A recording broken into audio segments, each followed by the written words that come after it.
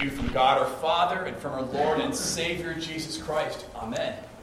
We are continuing our walk through the Gospel of John, and it's a tricky text because you've heard this text preached a lot because it's in Matthew, it's in Mark, it's in Luke, it's in John. It's the only miracle other than the resurrection that's recorded in all four Gospels. So it's an important one, but why? The reason I think is this. It's really impressive, right? It's pretty good. 5 loaves, 2 fishes. We say loaf, so you might be thinking like loaf of bread in your head, but this is a kid's lunch, right? And they didn't make loaves of bread back then. Think in your head, large biscuit, right? 5 large biscuits made of barley and 2 pickled fish. Pickled fish. Right? Tasty, huh? Now there's if you're going, wow, that's a lot of gluten. I don't know. That's a lot of gluten going around. But that's what they had to work with. And Jesus takes these 5 loaves, 2 fish, and makes something out of nothing. That's the cool part. He makes something out of nothing. See, in those days, they lived with lots of other cultures around them. So they had people from Babylonia and people from Rome. And there were other stories of how this world came to be. The Romans had one, of course. The Greeks had one, of course. But they all had a common element. That there were beings, powerful beings up there, and they took stuff and they organized it. They took chaos and they made it work. What we have in Genesis is completely different. It's completely different. God creates from nothing. The theologians call this creatio ex nihilo, creation from nothing. And it's unique to the Judeo-Christian story. And so when Jesus does this miracle, he's not saying, look at this cool party trick I can pull off. That's not what he's saying. When Jesus does this miracle, he's saying, I am Creator, God.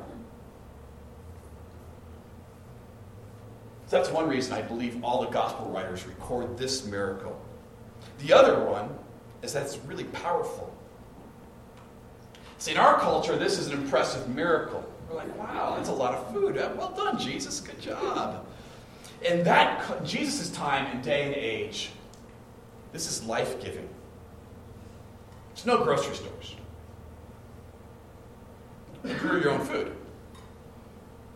And if the crops were good, you ate well that year.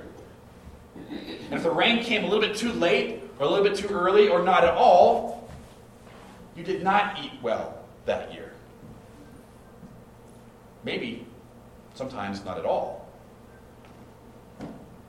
It was rare, but was not uncommon for someone to sell himself into slavery for food.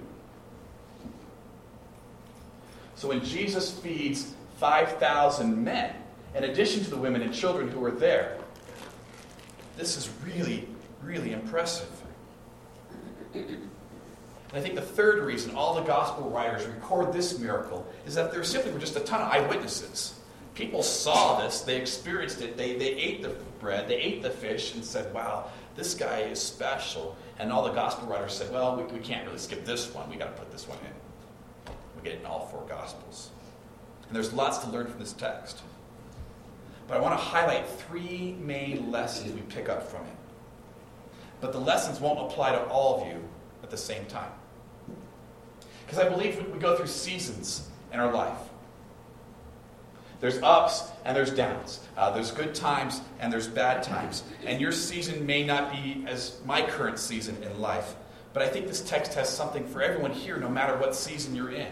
So here are 3 seasons I want to talk about from this text. The first is this. There's a time to rest. Jesus, in our text, it says this. Sometime after this, Jesus crossed the far shore of the Sea of Galilee. What's the far shore of the Sea of Galilee? So Jesus does most of his ministry on the western side of the Sea of Galilee. That's where Capernaum is located. That's where Nazareth is located. That's where the large city of Tiberias is located in that day and age, and is today, actually. Jesus does most of his ministry on the western side of the Sea of Galilee. So to go to the far side is to go to the eastern side. And in Jesus' day and age, there were, it's mostly a Gentile region, not nearly as populated, and still so to this day. The eastern side is not nearly as populated as the western side. And so Jesus goes to the far side to get away from everybody. He needs a break.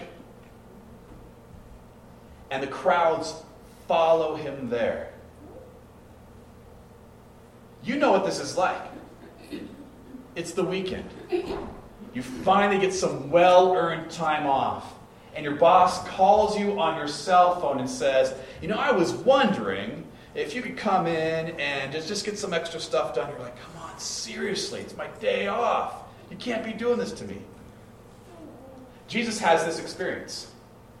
5,000 times over, he has this experience. He can't get away. But he's trying to. But he needs some time off. In fact, the Gospel of Mark makes it clear that Jesus later on takes some time out to pray. He does it that night. Now here's the lesson. If Jesus needs some time to rest, I would submit that perhaps, maybe, you might too. Would I be correct? Yes. Okay. We need time to rest. The rhythm of our lives has always included rest. God's rhythm includes rest. God creates the world in 6 days, and on the seventh he rests. God gives commandments to his people. The fourth commandment says, remember the Sabbath day by keeping it holy. Sabbath is Hebrew for the resting day. You need to rest. And when Jesus says rest, he doesn't mean veg on the couch and watch Gilligan's Island. That's not resting for Jesus. See, for Jesus, resting means to rest in the one who sustains, to rest in the one who gives life, to rest in the one who saves, to rest in the one and only true God. You need to rest. In other words, you need to worship.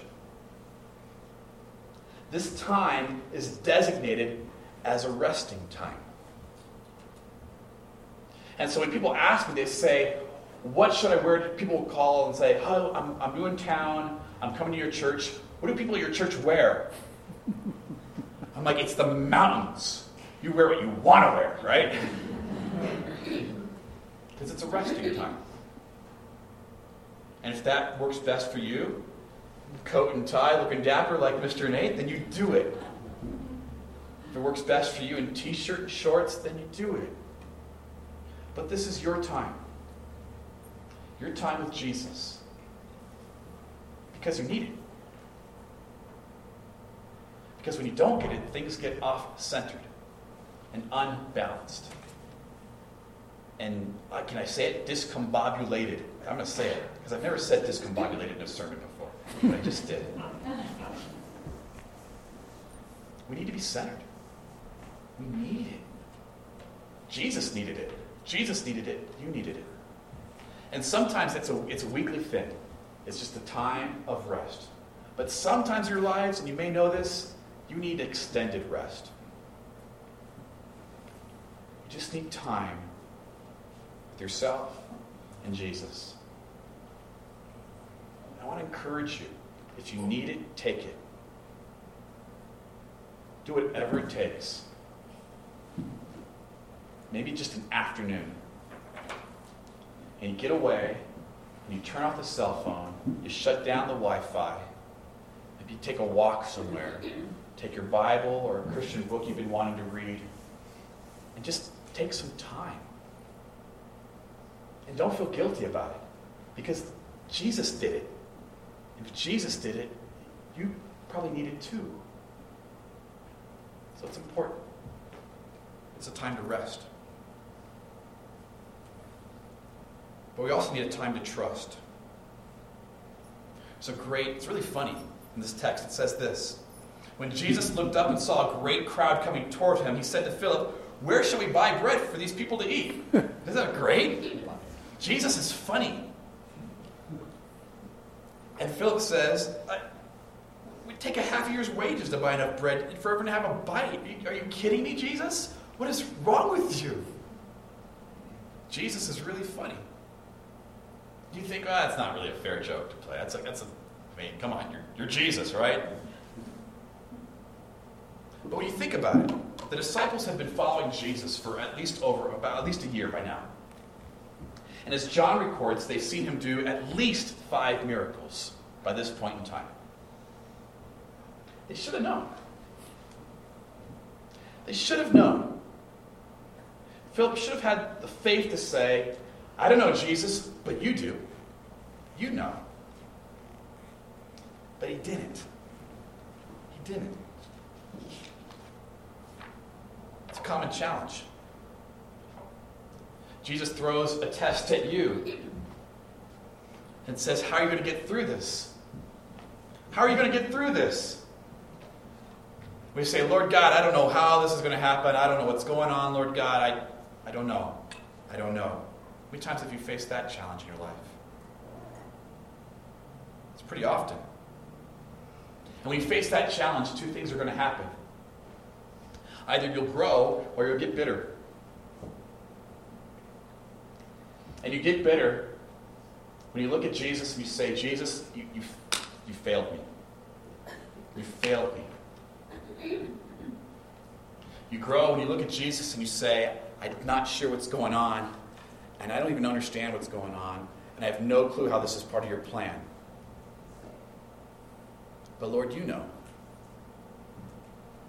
You'll take care of me." Dietrich Bonhoeffer wrote this. He said, "The right way to pray is to stretch out our hands and ask of one who we know has the heart of a father." Those are inspiring words, aren't they? Dietrich Bonhoeffer wrote those words while in a concentration camp. He was a Lutheran pastor in Germany during the 1940s. And he was convicted of taking part in the plot to assassinate Hitler. And so they threw him away in a concentration camp, and they executed him one day before Allied forces saved the camp. Bonhoeffer had a lot of reasons to be bitter. A lot of reasons. And instead he looks to God and says, "You know, God, you're going to get me through this. I'm here for a reason." And Bonhoeffer was known to be a fantastic pastor to the other prisoners in the camp. Where are you right now? Are you in that season of challenge where Jesus is looking at you and saying, "How are you going to do it?" And you might be just spinning your wheels going, "I don't know how I'm going to do it." And Jesus is waiting for you to say, "But you, Lord, you know. And I'll put my trust in you."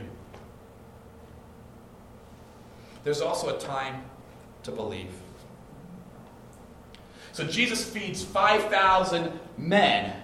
Who knows how many women and children are there as well? Some estimates are as high as 20,000. We just don't know for sure. It's all a guess. But we know he fed at least 5,000 men plus. An incredible thing at a time where food was often scarce and in short supply. And the people say, "This guy should be king." Because what do you want the king to do? Protect and feed. This guy can do it. And Jesus says, "It's not why I'm here. It's not why I came." He takes off. And this happens a lot in our world today. So the text from Jeremiah talks about the shepherds. And it talks about how shepherds are supposed to protect and to trust. And Jesus is the shepherd. And I, as a pastor, am an under shepherd. That's what pastor means. It's Latin for shepherd. And shepherds do 2 things. They protect the sheep. And shepherds kill wolves, too. I'm going to do a little wolf slang here. In our world today, there are people, there are pastors who will promise you something that you can get from Jesus. They will promise that thing first and Jesus second. The term for those pastors is prosperity gospel. And they're everywhere. So as a shepherd, I need to tell you this. Look out for that. Be on your guard. Anyone who promises something first and Jesus second is really just selling you another idol. Jesus offers himself. And he doesn't offer himself as you would like him to be because he loves you too much for that. Instead, he offers himself as he is. And this is why we pray the Lord's Prayer, Lord, your will be done. Lord Jesus, your will be done. It's a great line that Tim Keller has in his book on the Gospel of Mark. He says this. He goes, I think it's a really cruel joke. No, hey, I put it this way. He goes, I think if God wants to play a cruel joke on someone, he gives them everything they want.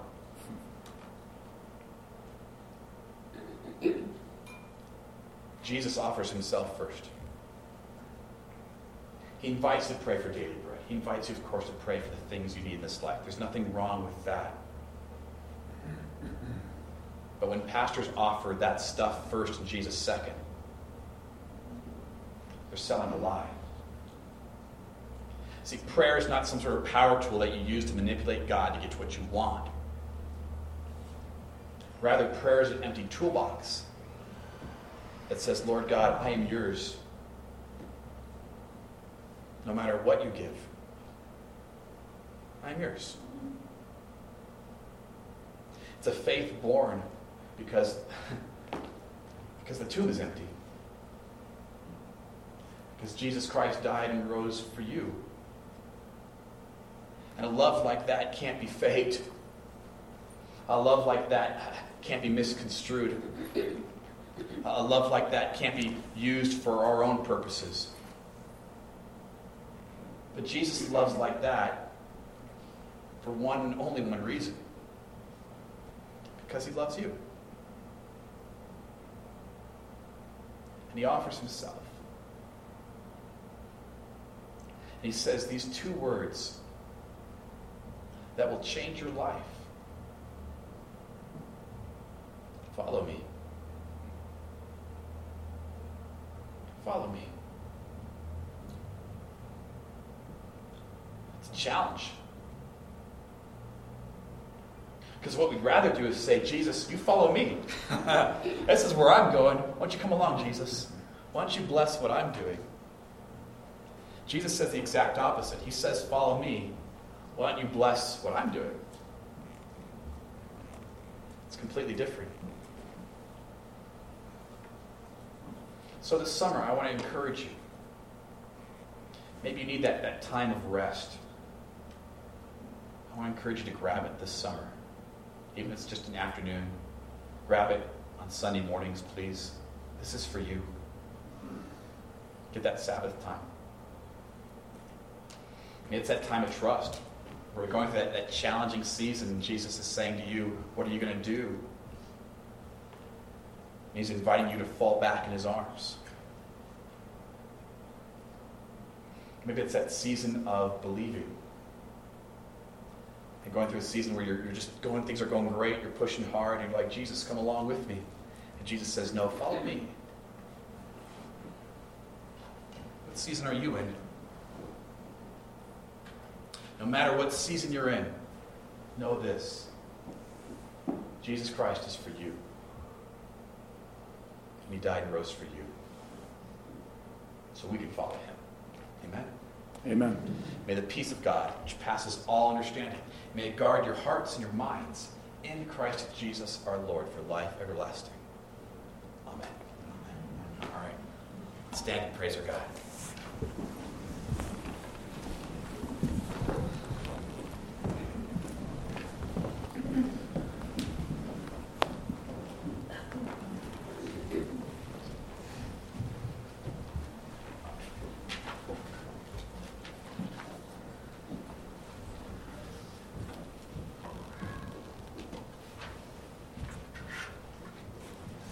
closing song for today, we will dance.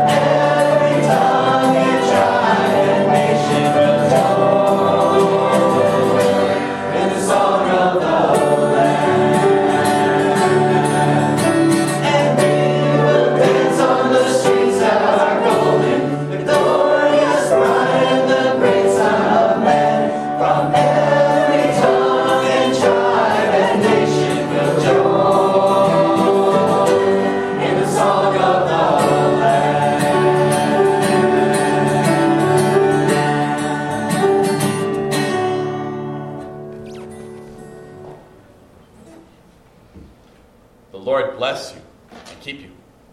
The Lord make his face shine upon you and be gracious to you. The Lord look upon you with favor and give you peace. Amen. Go in peace. Serve the Lord. Thank you.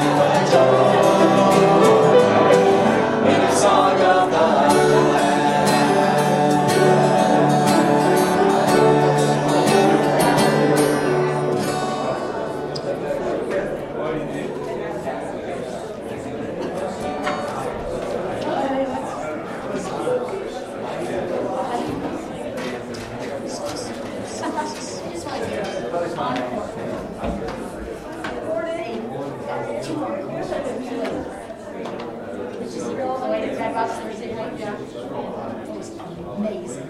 Absolutely. We actually